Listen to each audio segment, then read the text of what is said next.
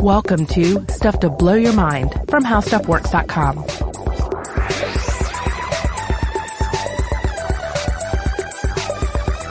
Hey, welcome to Stuff to Blow Your Mind. My name is Robert Lamb. And I'm Joe McCormick. And in case you haven't heard, there is a big thing coming up for our U.S. listeners.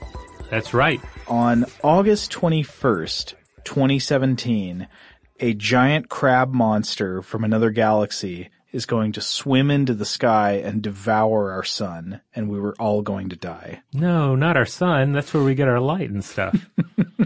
Not quite. There is going to be a total solar eclipse sweeping across the center of the United States on Monday, August 21st, 2017.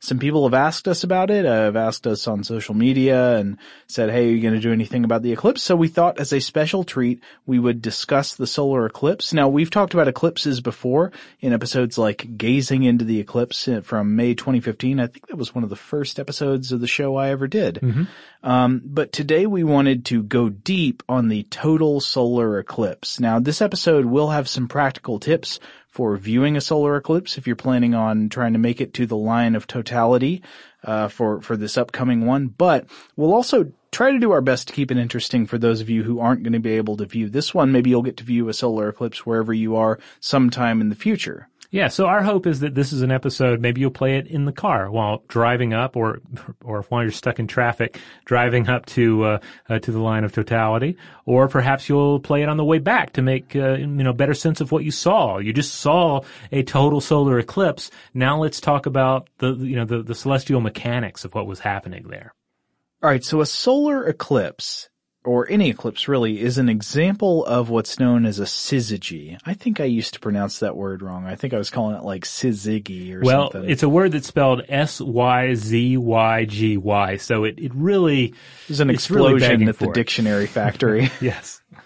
Syzygy is a word that comes from the Greek syzygios or syzygos and syzygyne, meaning yoked together.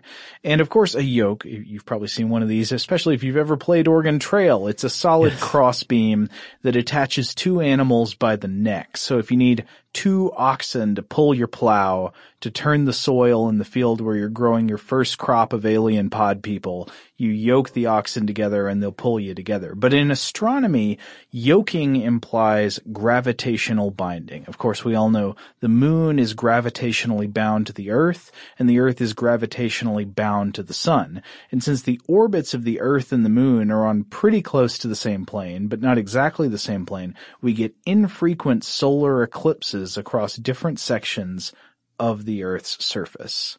And what happens there is pretty straightforward. A total solar eclipse occurs when the moon passes between the Earth and the sun, blocking the sun's light. Yeah, it works out just kind of perfectly there, right? Because the moon is just the right size to completely block out the sun as visible from Earth. Yeah, and you might wonder, why is it such a perfect fit? Is there some feature of orbital mechanics that makes it that way? No, it's actually a complete coincidence. We just got really lucky that our moon is almost exactly the same size as our parent sun.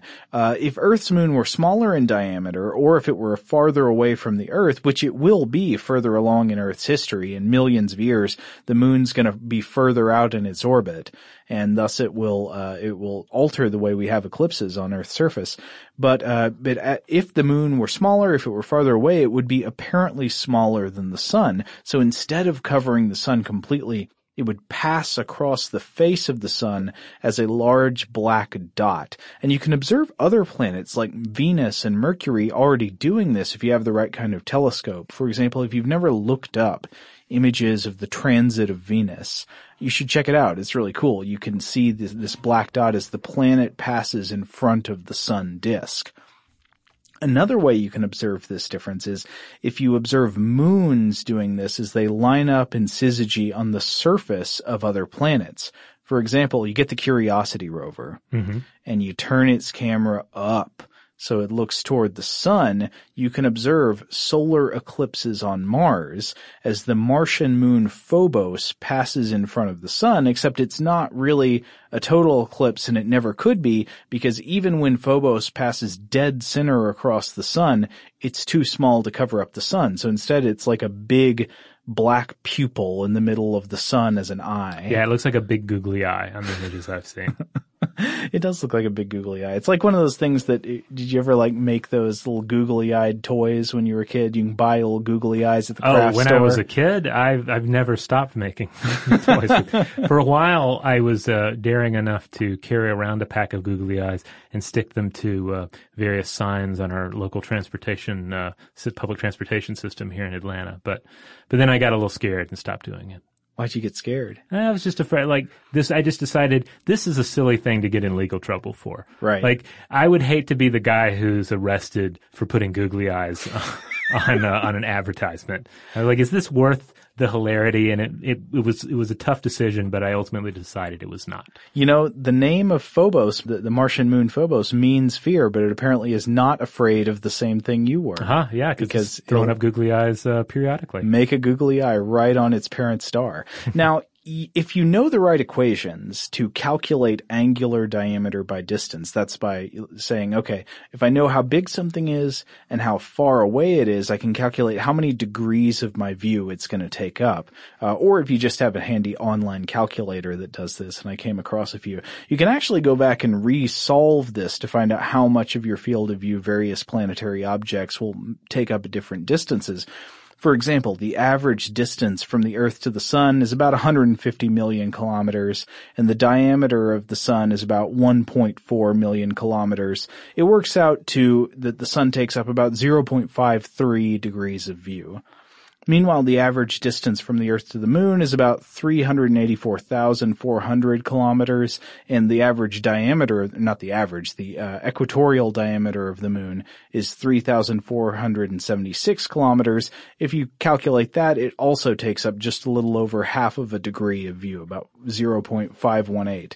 And so on average, both are about half a degree, and since degrees are usually broken down into units of 60 arc minutes, both are just over 30 arc minutes in the sky, so they can line up so that the moon just perfectly blocks out the sun. It's a beautiful fact about Earth that makes us special.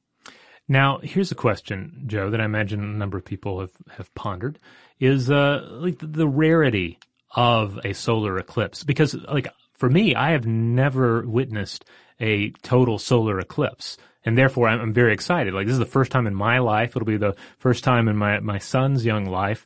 And, I'm not sure when my next opportunity will truly come. So I'm going to pounce on it. But why is it so rare if it's just tied up with the very predictable movements of our celestial bodies? Yeah, this is an interesting question. So if the Earth orbits the sun, and the moon makes a full orbit around the Earth roughly once a month, how come there is not a solar eclipse every single month? Think about it, right? Yeah. So if it's going around the Earth once a month, shouldn't it pass directly between the Earth and the sun once a month? Well, it actually does this from one direction, but it doesn't from the other direction. So the reason this doesn't happen every month is that the orbit of the moon is not exactly flat with respect to Earth's orbit around the sun. And we can call Earth's orbit around the sun the solar plane. Think of that as taking place on a flat table. Right. Now, if you're looking top down on this flat table at the Earth and the sun, the moon goes in an oval-shaped elliptical orbit around the Earth. But if you get down and look across that table, across the plane, so that the Earth's orbit around the sun is flat, the moon's orbit around the Earth is going to be slightly tipped to the side, tilted just about 5 degrees off. So think of it like a wide-brimmed hat, just slightly cocked to the side. And so what that means is most of the time the moon is not directly on that flat plane between the Earth and the sun. It just intersects that plane twice every month, once going up and once coming down, north to south and south to north. So the only time you get a solar eclipse is when these two intersections happen at the same time, by coincidence. So when the moon passes between the Earth and the sun on the east-west axis, and when it just happens to be simultaneously crossing the solar plane across the north-south axis, that's when you get a solar eclipse. Now, that being said, obviously, every solar eclipse is not a total solar eclipse. We have a few different varieties here. Right. So you've got the partial solar eclipse. This is the Pac-Man eclipse. The moon partially blocks out the sun. Some people would say it takes a bite out of the sun, giving it a crescent appearance and a brief, sometimes undetectable dip in luminosity, depending on how much of the moon is crossing the sun based on your vantage point. And in this type of eclipse, the moon never completely blocks out the sun. So these happen fairly often, and they're not as startling or as, attention-getting as a total solar eclipse. A total solar eclipse is when the moon completely blocks out the sun, causing darkness at day and the ability to look up at the sun disk blocked with the naked eye and see the corona around the sun. Now, I want to modify naked eye in a minute because there are some important precautions you'll need to take if you're going to be viewing the solar eclipse this year. Now, I do want to throw in real quick, we're not really talking about lunar eclipses in this episode, but what's occurring there is you are seeing the shadow of the Earth cast upon the moon. Right. So it's going to be the opposite side effect of the solar eclipse. Right. It's when the moon happens to be crossing the solar plane at the same time that it's directly behind the Earth on the east-west axis. All right. So solar eclipse, though, we have partial, we have total. What else do we have? We've also got the annular eclipse, and this one is kind of interesting. So this is when you would have a total eclipse. It's when the moon does pass directly in front of the sun from your point of view, but it never completely blocks the sun. Instead, what happens is it leaves an always visible ring of sunlight around it. If one of these is happening, you should not look at the annular eclipse with the naked eye because a lot of the sunlight is still going to be getting through. Now, you might be thinking, wait a minute, how can that happen? Because didn't we just talk about how, from our perspective, the moon and the sun are the same size? Well, they're about the same size on average, but those averages are just averages. So the apparent size of the sun and the moon can both vary depending on where they are in their orbits. In both cases, I was calculating on the base of average distances. And so the Earth and the moon both have elliptical orbits around their gravitational parents rather than perfectly circular ones. When the moon is closest to the Earth, this is called the perigee, it looks bigger. And when the moon is farthest from the Earth, of course, this is called the apogee, it looks smaller. Likewise, there's a tiny amount of variation in how big the sun looks, given whether the Earth is closest in its orbit or farther away in its orbit. So if the moon is at a lower apparent diameter, and the sun's at a greater apparent diameter, the moon could fall directly in the middle of the sun and still not block the whole thing, so you get a ring of light in the sky. And this is what's known as the annular eclipse. There's also another rare type of eclipse called the hybrid eclipse. And this happens when the apparent diameters of the sun and the moon are sort of right on the boundary of going from annular to total. So some people on the Earth will see an annular eclipse, and people in other locations will see a total solar eclipse. And this is when we have werewolves, right? Because they're, of course, a hybrid of man and wolf. I mean, when else would we have werewolves? Yeah, it's a prime opportunity. It's important that you point out that the solar eclipse has these kind of supernatural connotations. We talked in our other eclipse episode about many of the myths associated with eclipses, but there are particular myths associated with the total solar eclipses, right? Oh, yeah. I mean, it makes sense, right? That you have this cosmic event. Early people are looking up into at the stars, at the sun and the moon, and trying to make sense of what's occurring there. They have myths that are that in some cases have been created to explain natural phenomena, but in other cases, kind of exist on their own, but then get reinterpreted in the light of natural phenomena. We've talked about this sort of interplay and varying theories of natural phenomena and mythology before. But the result is, you have a number of really a number of monsters and monstrous creatures that are said to eat the sun or the moon, or attempt to eat the sun or the moon. For instance, in the case of the Indian entity Rahu, he's this decapitated head, and it is said that he eats the sun, but then the sun falls back out of his neck stump because he has no body. And we talk about that myth in detail in our past eclipse episode, which will be linked to on the landing page for this episode at stufftoblowyourmind.com. That is such a visceral and wonderful myth. It's like It's like something you'd see in an Itchy and Scratchy cartoon. Yes. I don't mean to denigrate it. I mean, it's just like it's so gory. Oh, yeah. And I didn't even get into the details of the decapitation where he's decapitated with this divine weapon that's kind of like the spinning weapon in Krull. So it's a pretty delightful episode. It's one of my favorite Eclipse myths for sure. Well, it's not a surprise that the eclipse causes people to think of the supernatural because it's one of the most awe-inspiring sights in nature. It's hard to think of something that without the aid of technology humans can see that is so unbelievable and so alien to our day-to-day experience. I mean, we're talking about the sun going dark.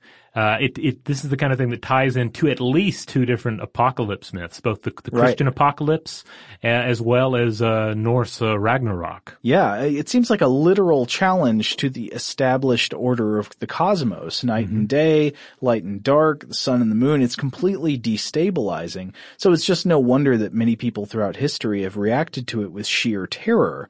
Now, apart from the traffic that you may expect, we hope you will not react to this eclipse with sheer terror, but with all the wonder that's due to this fantastic demonstration of physics and nature at work. Yeah.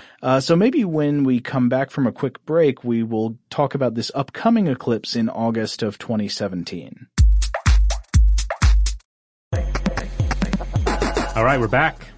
So, Joe, I don't know, do you have plans yet for the eclipse? I'm still trying to make up my mind about what I'm going to do. I've got several options, and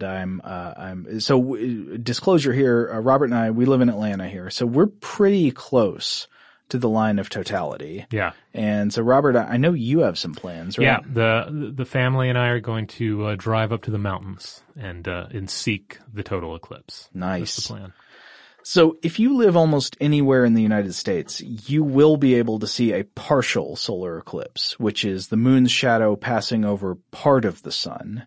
But there are other chances that people are going to have to see that, and partial solar eclipses are much easier to see because they just affect a much larger portion of the Earth's surface.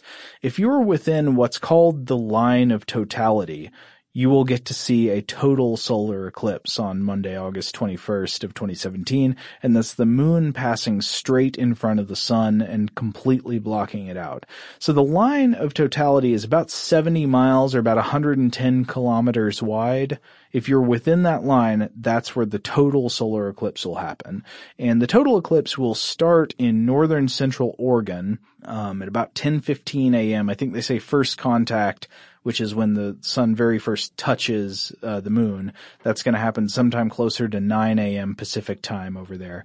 But first it will happen about 10:15 a.m. Pacific time, and it's slowly going to pass over the United States in a line running southeast from Oregon through Idaho, Wyoming, Nebraska, Missouri, Kentucky, Tennessee, Georgia, and South Carolina, also touching small parts of a few other states. You can look up a map online. There are a bunch of them. NASA's done one.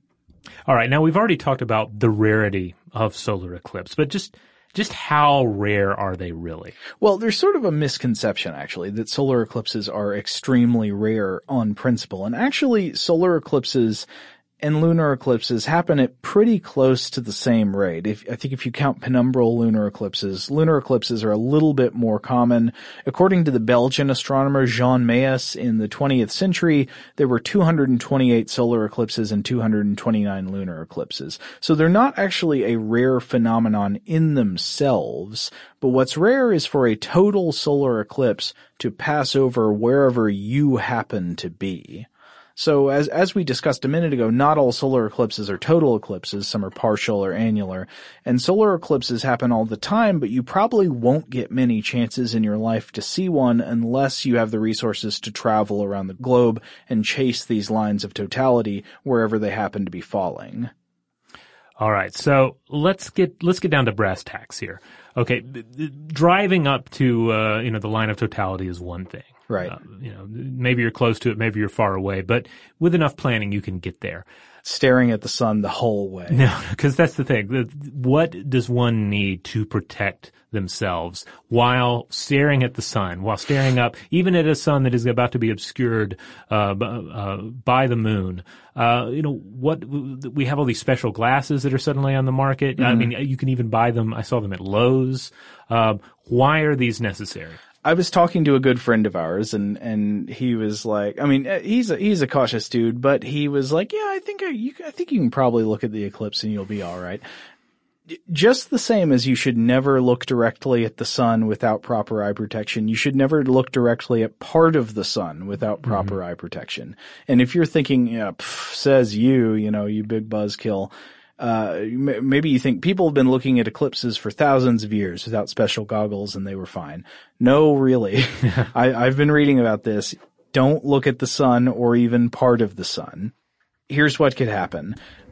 First of all, if you want to hear it directly from an expert, there's a very quick interview that Newsweek did with Dr. Christopher Quinn, who's the president of the American Optometric Association, about what kinds of injuries result from looking at the sun without protection. You can go check that out if you want, but I'll give you the basic rundown. One possibility is photokeratitis. So photokeratitis is usually described as a sunburn of the eye. Not pleasant sounding at all. Yeah? Yeah. Yeah, and you can't really rub aloe on your eyeball, can you? No, so it's when UV radiation, ultraviolet radiation, causes damage to the cornea and the conjunctiva, which are the outer surfaces of the eyeball. And symptoms include pain, a feeling of having grit or another foreign body in the eye, red eyes, swelling, sensitivity to light, excessive tearing, and sometimes temporary loss of vision. So welding arcs produce UV radiation, and this is what can happen to a lot of welders if they don't use safety goggles or welding glass when they're doing their work. The photokeratitis is also sometimes referred to as snow blindness. I know you've heard of snow blindness. Oh, yes. The reason it's linked to snow is that snow-covered ground tends to reflect a much greater percent of UV radiation than most other natural surfaces. Like grass or soil usually reflect only about 10% of the UV rays coming from above. Snow can reflect almost all of it, nearly doubling your UV exposure. So in snowy environments, it's important to wear eye protection. But hey, here we're only talking about the reflected or ambient rays. If you're looking at an eclipse, you're looking directly at the sun.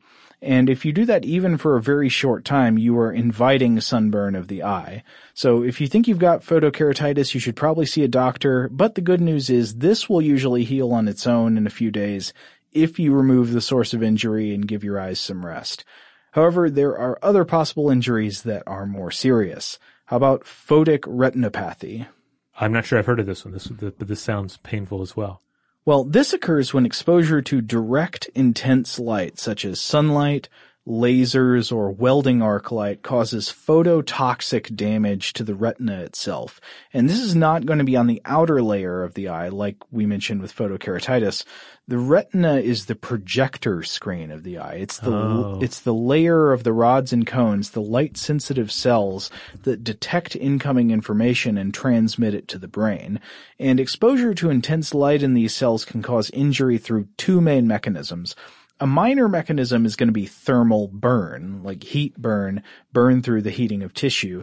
And this generally only happens when you're looking at the sun through a telescope or a magnifying lens of some kind that concentrates the radiation. Sort of like, you knew the kid who burned ants with a magnifying glass, except the ants are your own eyes. Oh, so we're talking about in our first case, we were talking about outer eye damage. Now we're talking about inner eye damage. Right. But that's the minor cause. The major cause of photic retinopathy would actually be photochemical toxicity. And this happens when exposure to excess light causes chemical reactions in the retinal receptor cells that damage the retina and reduce its ability to detect light.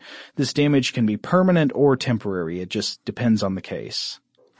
So you might be wondering, how often does this kind of thing happen to eclipse viewers? A 1999 report in the British Medical Journal assessed the aftermath of a recent solar eclipse that was visible in the UK. And so the author seemed to think that the campaign of public safety warnings ahead of the eclipse mostly succeeded in preventing people from looking at it with the naked eye. About a week after the eclipse, he could find 14 reported cases of retinal injury in British hospitals. Many more people called emergency helplines or presented at hospitals with fear of injury, but most were false alarms. And I gotta read one quote. Quote, one overseas tourist who sought help in Glasgow said that she was worried because she had not been exposed to the Scottish sun before. Another Glasgow patient was concerned that her face had been turned yellow by the eclipse, but was told that her long-standing liver problem was the culprit. Oh, man. Let's get both of those cases are interesting insights into the the self-analyzing, self-diagnosing tendencies that we have. Right. So not that many people had permanent eye damage, but he's attributing that to the fact that they'd had a massive public information campaign saying, don't look at this thing without eye protection. So, and eye protection, by the way, does not mean sunglasses. This is crucial. Now, before we get into health safety information, we do have to do the disclaimer, right?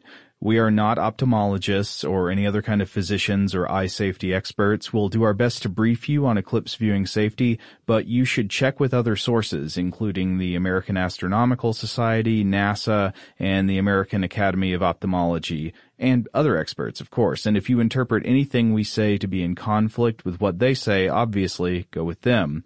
Also, if there's any ambiguity about when and under what circumstances you can or should look at the sun, just don't look at the sun. So, here's the rundown. If you are within the line of totality, where the sun is completely blocked out by the moon, it is safe to look at the eclipse with the naked eye, but only for the brief time when the sun is completely blocked.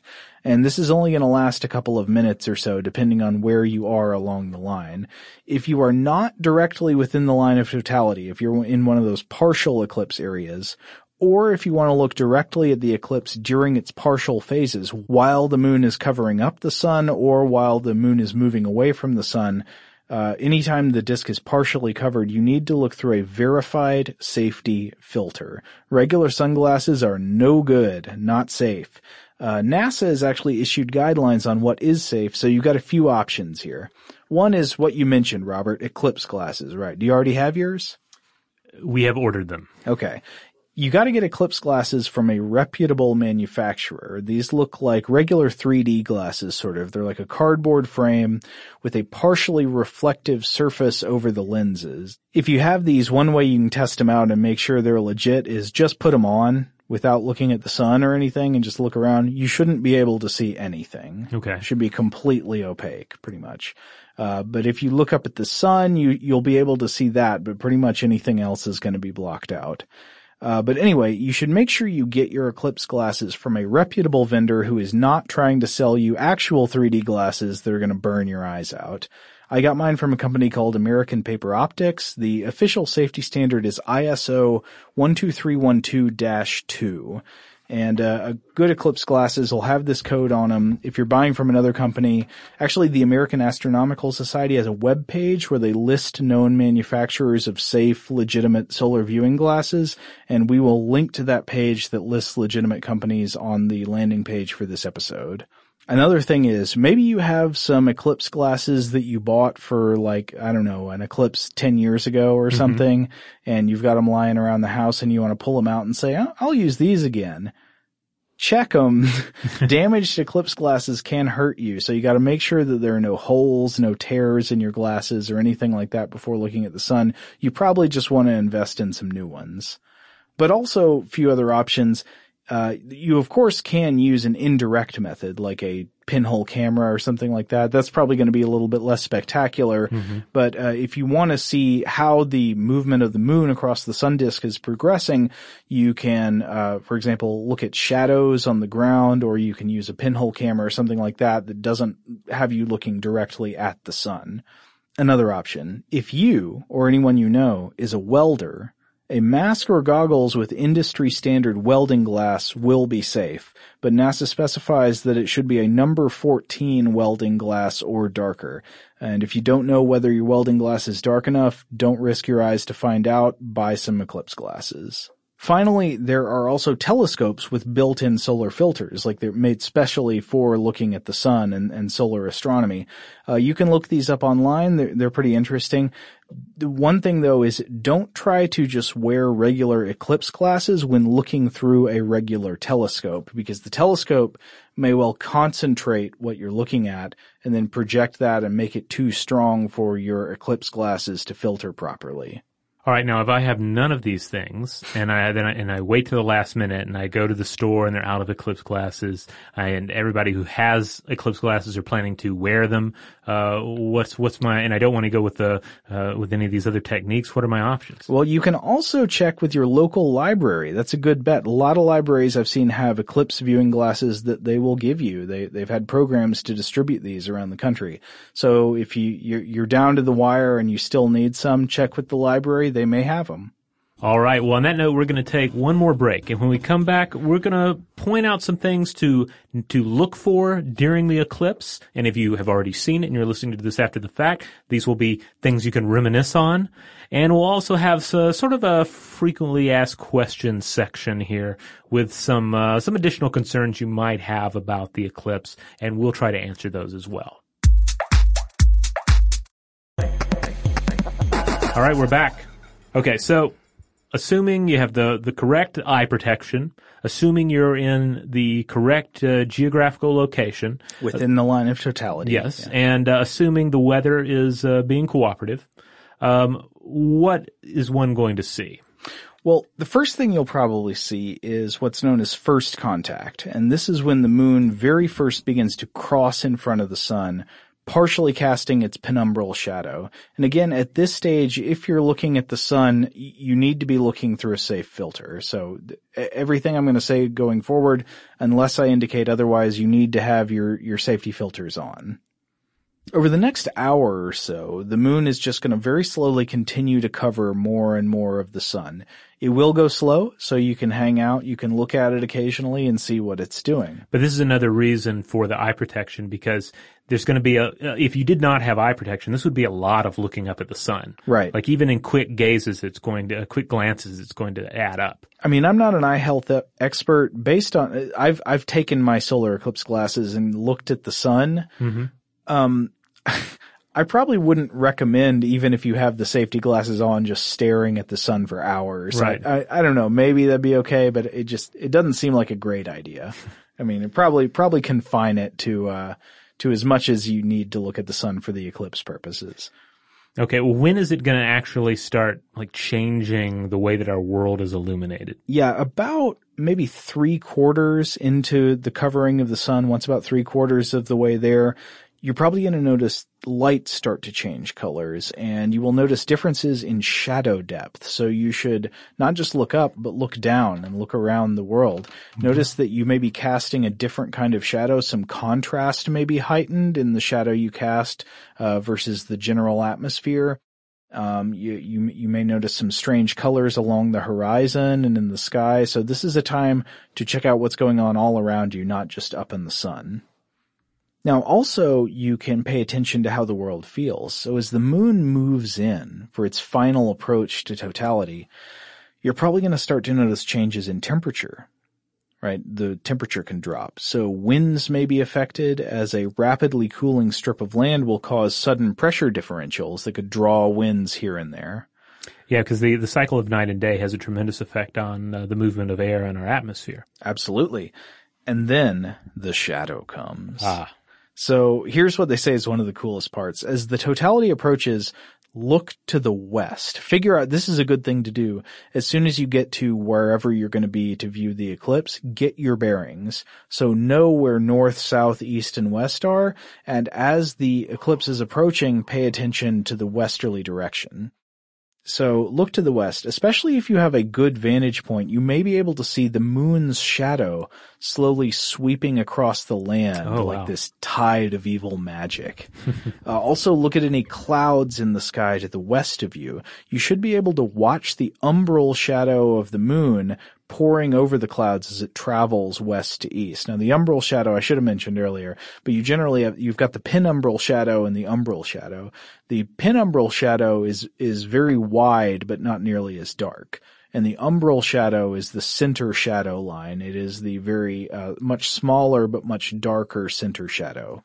Now, the sun is going to continue to shrink more and more behind the moon's shadow until almost all that's left is this tiny crescent on one side and the visible corona, which is going to be the wispy, dancing outer atmosphere of the sun, and that'll be on the other side from the crescent.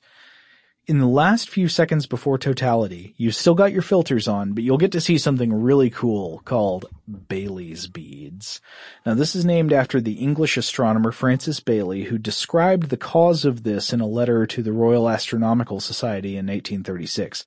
And what it'll be is you'll see the bright sun disk behind the moon, and these beads will appear as sort of bright jewels of light dotting the edges of the black moon disk. What are they? They're topography. In places where the moon's surface, right along the visible edge of the moon, dips into valleys, the last rays of light are going to shine through those valleys and low topographical areas before the sun is completely covered. And according to, a lot of what I've been describing here came from some really helpful materials prepared by the American Astronomical Society. They recommend that when you see the very last Bailey bead, the very only one remains, this is the diamond ring, which is when it's about time to get ready to take your filters off. So the last diamond ring is there, the Bailey's beads are down to 1, and then you can take your filters off and it's totality. The sun will be completely hidden and only the corona is there. So you can watch this part with the naked eye, but always be conscious while this is going on that you will need to replace your filters as soon as the moon moves back out on the other side and the totality is over. Depending on where you are, it's probably only going to be between 1 and 3 minutes. Yeah. Now the daunting part of this for me as a parent is that I've got to take care of my own glasses during all this, but I also have to make sure my son is putting his back on, right, or taking them off at the right moment. So I feel for anyone who's handling a number of children, particularly small children during this encounter. Yeah, I'm not sure what the best way to do that is. Maybe one thing would be to research ahead of time, because NASA has maps that can help you figure this out. There are maps that will show you about how long totality will last given where you are viewing from. And you can use that to maybe set a timer ahead of time if you bring a little kitchen timer with you or something like that, to set it, 15 seconds short of when totality is over so you can start getting the filters back on. Or I'm thinking I'll just throw a heavy blanket over his head at that point. I'm like, it's done, it's over. Go under here. Well, I mean, if you've seen the approach with your filters on, and then you've seen the total eclipse with the naked eye, maybe, I don't know, maybe it's less important to see the recession of the moon. I don't know. Well, sometimes there's an after credit sequence, right? But, I think a lot of these details are key, especially, about how the topography of the moon coming into play. Yeah. Because it's easy to think of this as it's a solar eclipse, it's a solar affair, but it's really just as much about the moon, if not more about the moon, yeah. So don't forget the moon, while you're observing this. Well, it's fascinating about the moon in the same way that the lunar eclipse is really about the Earth. Yeah, and the Earth gets virtually no credit, right? Well, I mean, here's a cool fact about lunar eclipses. I know this is the solar eclipse episode. When you think about a lunar eclipse, what happens generally is that you go in for a total lunar eclipse and the moon turns red. Why does the moon turn red? How come it doesn't just get completely blackened? Because what's happening when you go in for a lunar eclipse and the Earth blocks the sunlight from hitting the moon is that you still have some sunlight hitting the moon, and it's the sunlight that filters diagonally through the Earth's atmosphere. Yes. And what happens is when you notice when you see a sunset, the sun is going down, that's when you start to see red colors in the sky. And that's generally one of the rare moments when you can look toward the sun and view it because you're ultimately viewing it through multiple atmospheres, where if the sun is directly above you in the noon sky, there's like one atmosphere's worth of filtration taking place. Even when the sun is setting, you should not look directly at the sun. Don't look at it, but it's more visible, it's more bearable in kind of a, glancing way. It's easier to do what you shouldn't do at sunset. But you see all those red colors because, it's the red wavelengths, the longer wavelengths of red light that can travel farther through that greater distance in the atmosphere that gets scattered less. And so they travel farther. You see those red colors at sunset, and it's for the same reason that the sun traveling, I think earlier I said diagonally. I guess I should have said laterally, maybe. Sun traveling laterally through the Earth's atmosphere and still splashing on the moon, that you see those red colors. That's the red light that survives Earth's atmosphere to still shine through and around onto the moon. But hey, let's get back to the solar eclipse. So the solar eclipse is going on. You've hit totality. Yes. This is where you are. So the sun is now completely hidden and only the corona remains. And the corona is going to be the visible outer atmosphere of the sun.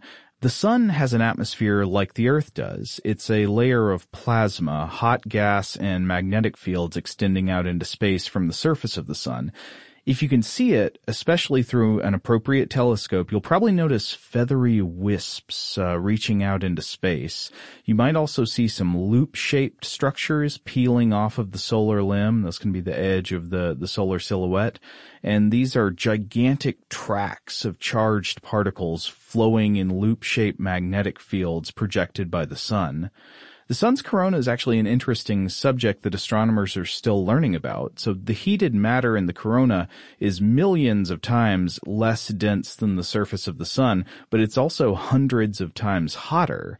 A counterintuitive mystery of solar behavior, but that we really don't fully understand the explanation for yet. Another fact, as the plasma in the corona is ejected out into space, where does it go? It becomes the solar wind, which you've probably heard about in other contexts, maybe powering our future solar sails or stripping away the ancient atmosphere of Mars off into space and leaving it the cold, dry rock it is today. So when you look at the eclipse, whether through an appropriate telescope or with the naked eye, look around the edges and pay attention to what you see. What's the shape of the corona? What are the contours? Can you see any interesting prominences or ejections? And also, don't just look at the sun. Look at the world around you. Look at what's going on Earth when the sun is hidden. You might notice some other strange changes in color and temperature. I bet it would be cool if you're a photographer. It's obviously going to be really cool to get as many pictures of the sky as you can, but you might also want to get a picture of what everybody around you's doing. Yeah, well, yes. I mean, you don't want to miss the eclipse because you were taking pictures of everybody, but... Well, maybe that's the way you should set it on a tripod and put a timer there. I guess so. But then again, photographers, and I'm married to a photographer, so I can say this. They do have a tendency to take photos during pivotal events, you know? I am not a photographer person. And what I mean, not just that I'm not a professional photographer, but I notice there are basically two groups of people. Mm-hmm. People who, when they're experiencing something they anticipate as being memorable, immediately want to take pictures of it. And the people who don't want to take pictures of it. I'm in the latter camp, but I totally appreciate the people who are in the former camp. I think it's just different ways of participating with the anticipation of memory. Well, I look at it this way. Like with me, I do try to focus more on just experiencing the thing. Yeah. But not being a photographer, my art form is not about capturing the moment like that. Right. Like if I'm going to write something about a really cool event, well, then it depends on me experiencing it. Right. Whereas a photographer, like their craft, their art is capturing what is happening. So of course they have to be there. They have to be the one taking pictures during the wedding ceremony because they are capturing it. It's dependent upon them not experiencing it, you know? The photographer wants to make a record of the truth. The writer prepares themselves to lie in the future. That's true. That's true. Though I guess you could say that the photographer is preparing to lie depending on how many filters and how much editing is going on afterwards. Oh, that's a good point. Well, anyway, I shouldn't tell you what to look at. Hey, when the eclipse is going on, you look at whatever you want to look at. Yeah, Joe's not going to tell you what to look at. He's just going to tell you how exactly to look at it and what precautions to take, which is responsible. Now, like I said, it might be helpful to have some kind of timer or just to be cognizant of about how long you've been looking at the eclipse, though I've read reports from people who view total solar eclipses that you can kind of have a lost time experience. Mm-hmm. Like you've been looking at this thing for 2.5 minutes and it felt like a few seconds. Yeah. It's just gone before you realize.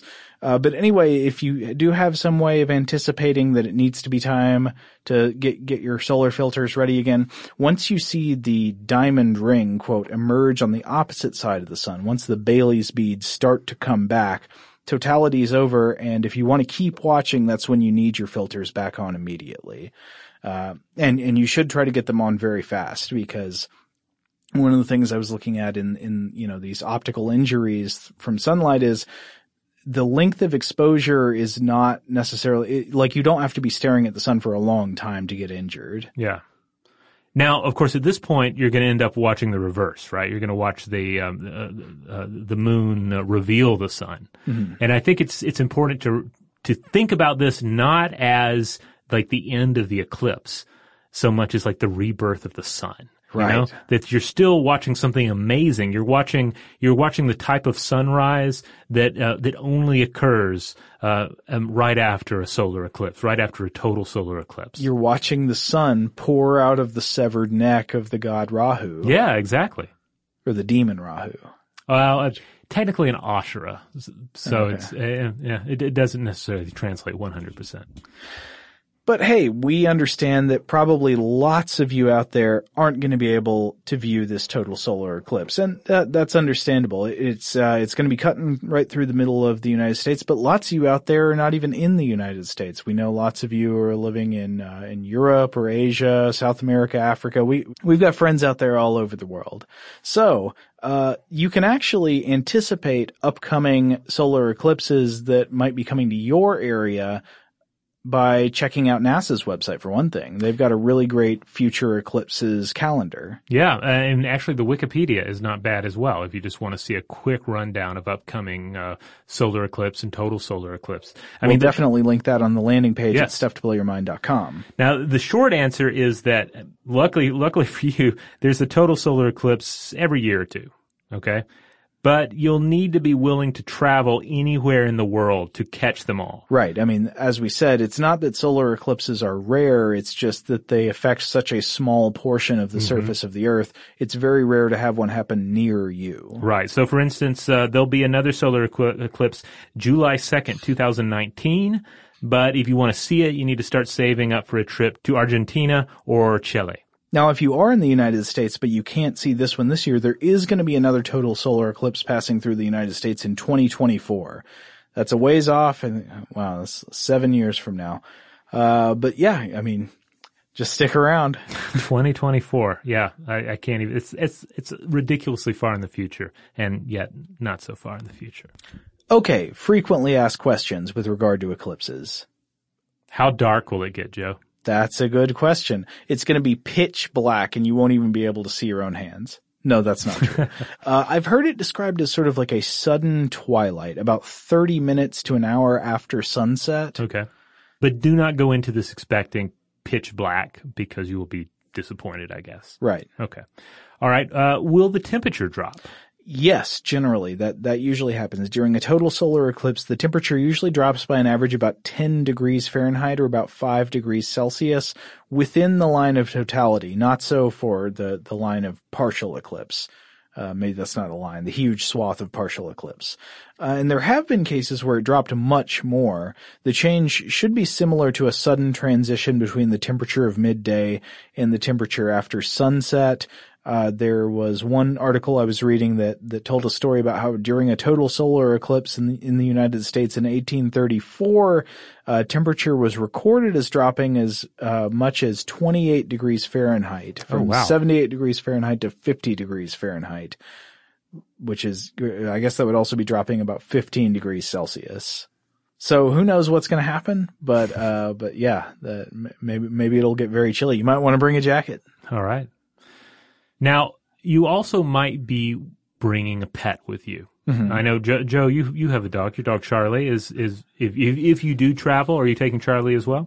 We almost always take Charlie as well. If we can get away with taking him, we'll take him.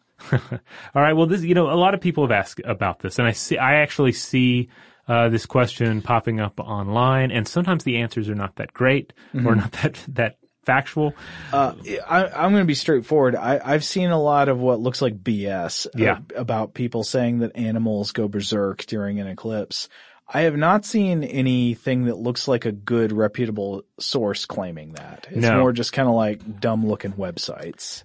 Now, there are some reports here and there going back throughout history of like individual observations of animals acting a bit unusual for daytime behavior. That might happen. They might make different sounds. They might become more visible or less visible. But what I do not predict is ecological pandemonium and widespread animal freakouts. Based on what I've looked at, and the science I've looked at, there's nothing magic is going to happen in regard to your pet during a solar eclipse. So animals simply tend to react to the darkness as if it were occurring during the typical cycle. So scientists have observed this in the vertical migration of zooplankton in the ocean due to lunar eclipses, as well as to countless larger animals when it comes to solar eclipses. So, in all likelihood, it's possible you might hear some twilight animal noises during the eclipse. But that's going to be the extent of it. Dogs are not going to turn into cats. Cats are not going to turn into dogs. That's going to be the extent. But hamsters might turn into crayfish. Well, yes, but for reasons unrelated to the solar eclipse. Roughly speaking, diurnal animals react as though night were approaching, and this is demonstrated in expedited roosting and bedding behavior. In contrast, animals that are normally active at night, nocturnal animals like bats, they may show the reverse pattern, emerging into the open as the sky darkens during an eclipse. So actually, I would be very interested if anyone, can look away from the eclipse long enough to notice what animals are doing. Mm-hmm. If you see any bats come out, I would love to hear about that. If there's any sightings of nocturnal animals, at least stirring. Does club life get going? We'll come back to that. I have a question or two about that myself. Now, as you mentioned, some websites, they are talking about, there's going to be a full-fledged freak out of pets in the eclipse. And I don't think that is going to happen. Mm-hmm. But one point that has been made is that if you were hanging out with a lot of people during the eclipse, sometimes people get high-spirited, they make a lot of noise, they kind of celebrate, because it is an amazing thing to see. If your pet dog, for instance, or certainly your pet cat, which you for some reason brought into the wilderness to view an eclipse, if they kind of freak out when people are freaking out, well, then that might be a problem. Or if you just got your cat in that cardboard box people use to take it to the vet. Yes, yeah. So, ultimately, your pet. You know how your pet reacts to issues, unrelated to the total eclipse of the sun. You can judge this best, but there's not going to be any kind of magical reaction, in your pet caused by the sun. They're not going to be wild animals. They're going to be behaving in a way that's going to be, immediately noticeable to you, most likely. All right, now, but here's a question that arises regarding not animals, but human technology. Another kind of zoo. Yeah. Is this going to cause car accidents? This, of course, I guess is assuming that there are going to be people driving around not expecting a solar eclipse, and then it just occurs, and people, drive off the road and run into each other. It might cause car accidents, but I think much more likely is that it will cause extreme traffic congestion.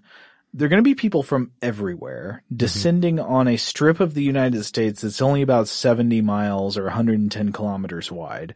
And mostly they're going to be getting there by roads. So seriously, if you are going to be in the line of totality, you should expect the traffic situation to go plaid. It's going to be crazy. I can fully predict. Now, I've just seen a few examples. There was actually a good How Stuff Works article about this, about how the upcoming eclipse will impact transportation. Oregon state officials are expecting an influx of more than 1 million people into the line of totality. Idaho is expecting 500,000 visitors. Oh, wow. The population of Idaho is only about 1.7 million people. The state's population is going to increase by almost 1/3 in the line of totality. Missouri officials expect more than 1 million people. The city of Columbia, South Carolina is expected to temporarily more than double in population. So if you're traveling for the eclipse, first of all, this might be obvious, but I feel I should say it. Don't try to look at the eclipse while you're driving or while the car is moving. Pick out a viewing spot ahead of time and get there early. Real early.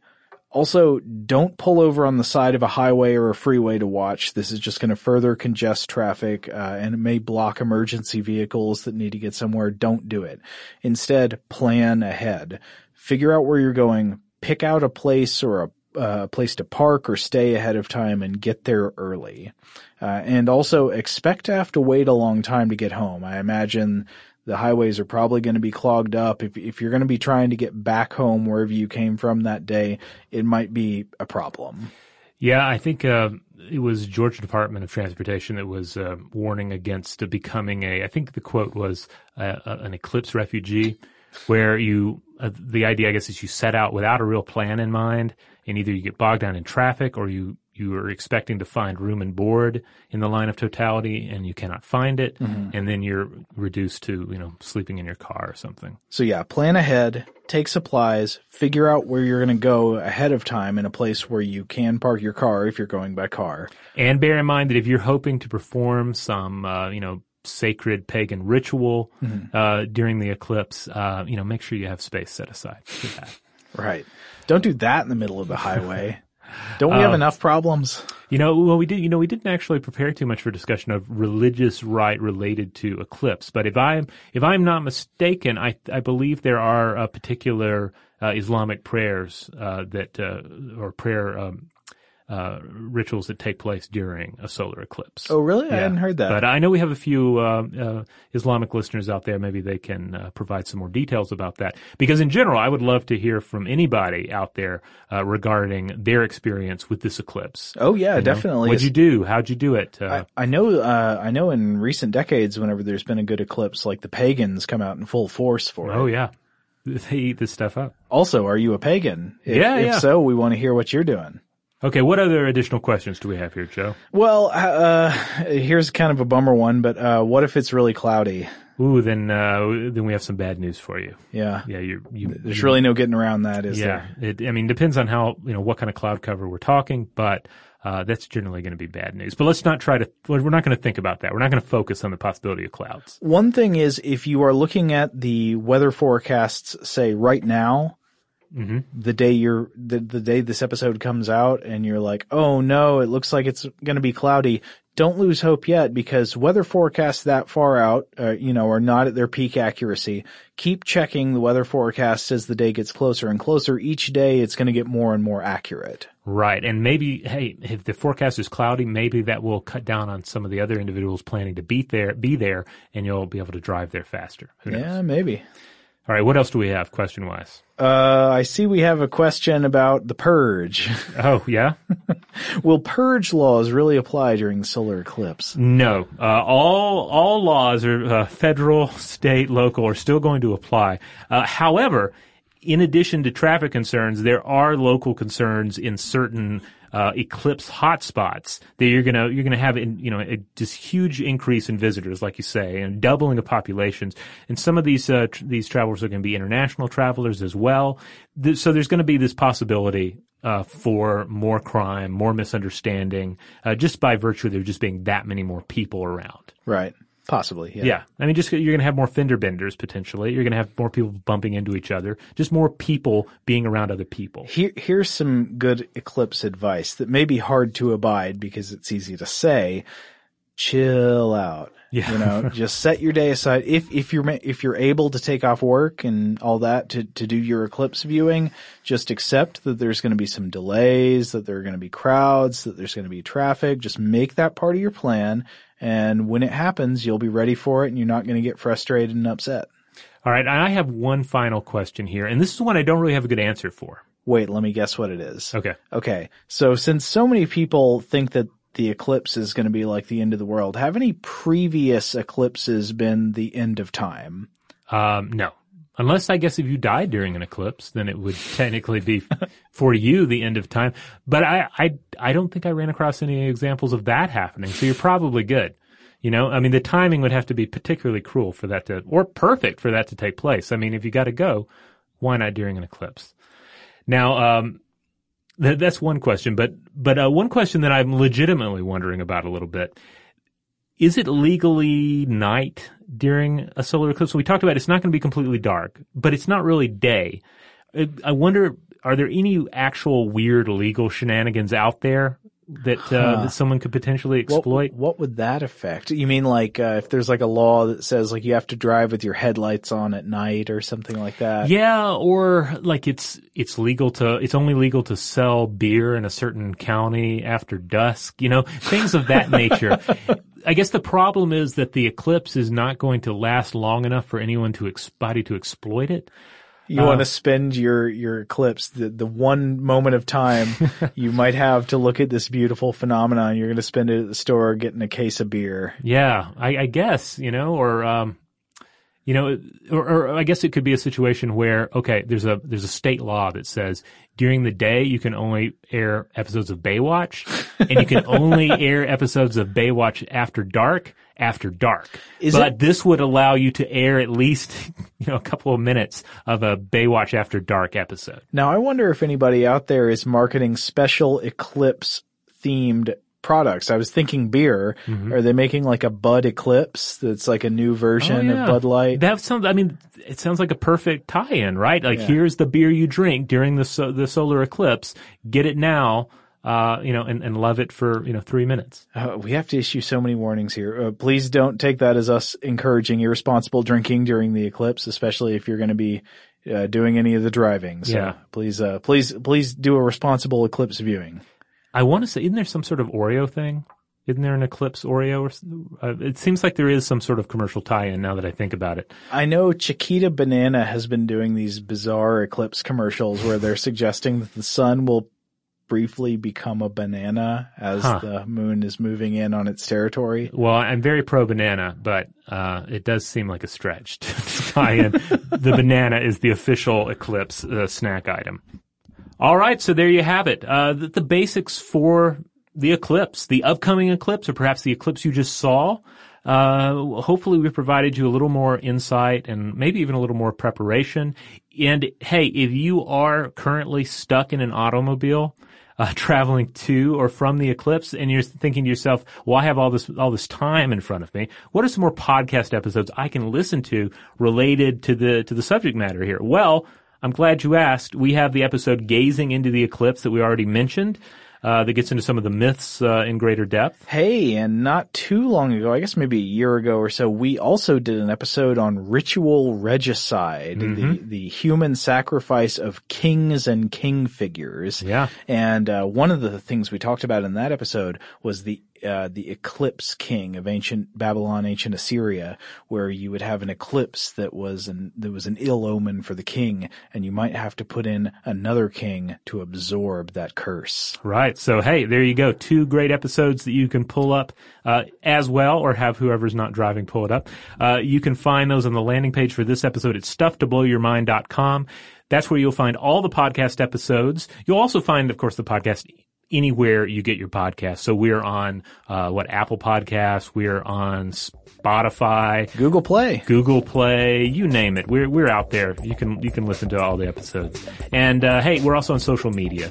We're on Instagram, we're on Tumblr, we're on that Twitter, and, we're also on Facebook. Facebook also has our official discussion group, the Stuff to Blow Your Mind discussion module. You'll find a link to that, on our Facebook profile. Go in there if you want, deeper discussions with other Stuff to Blow Your Mind listeners and occasionally the host as well. And if you want to get in touch with us directly, the old-fashioned way, you can email us, as always, at blowthemind@howstuffworks.com.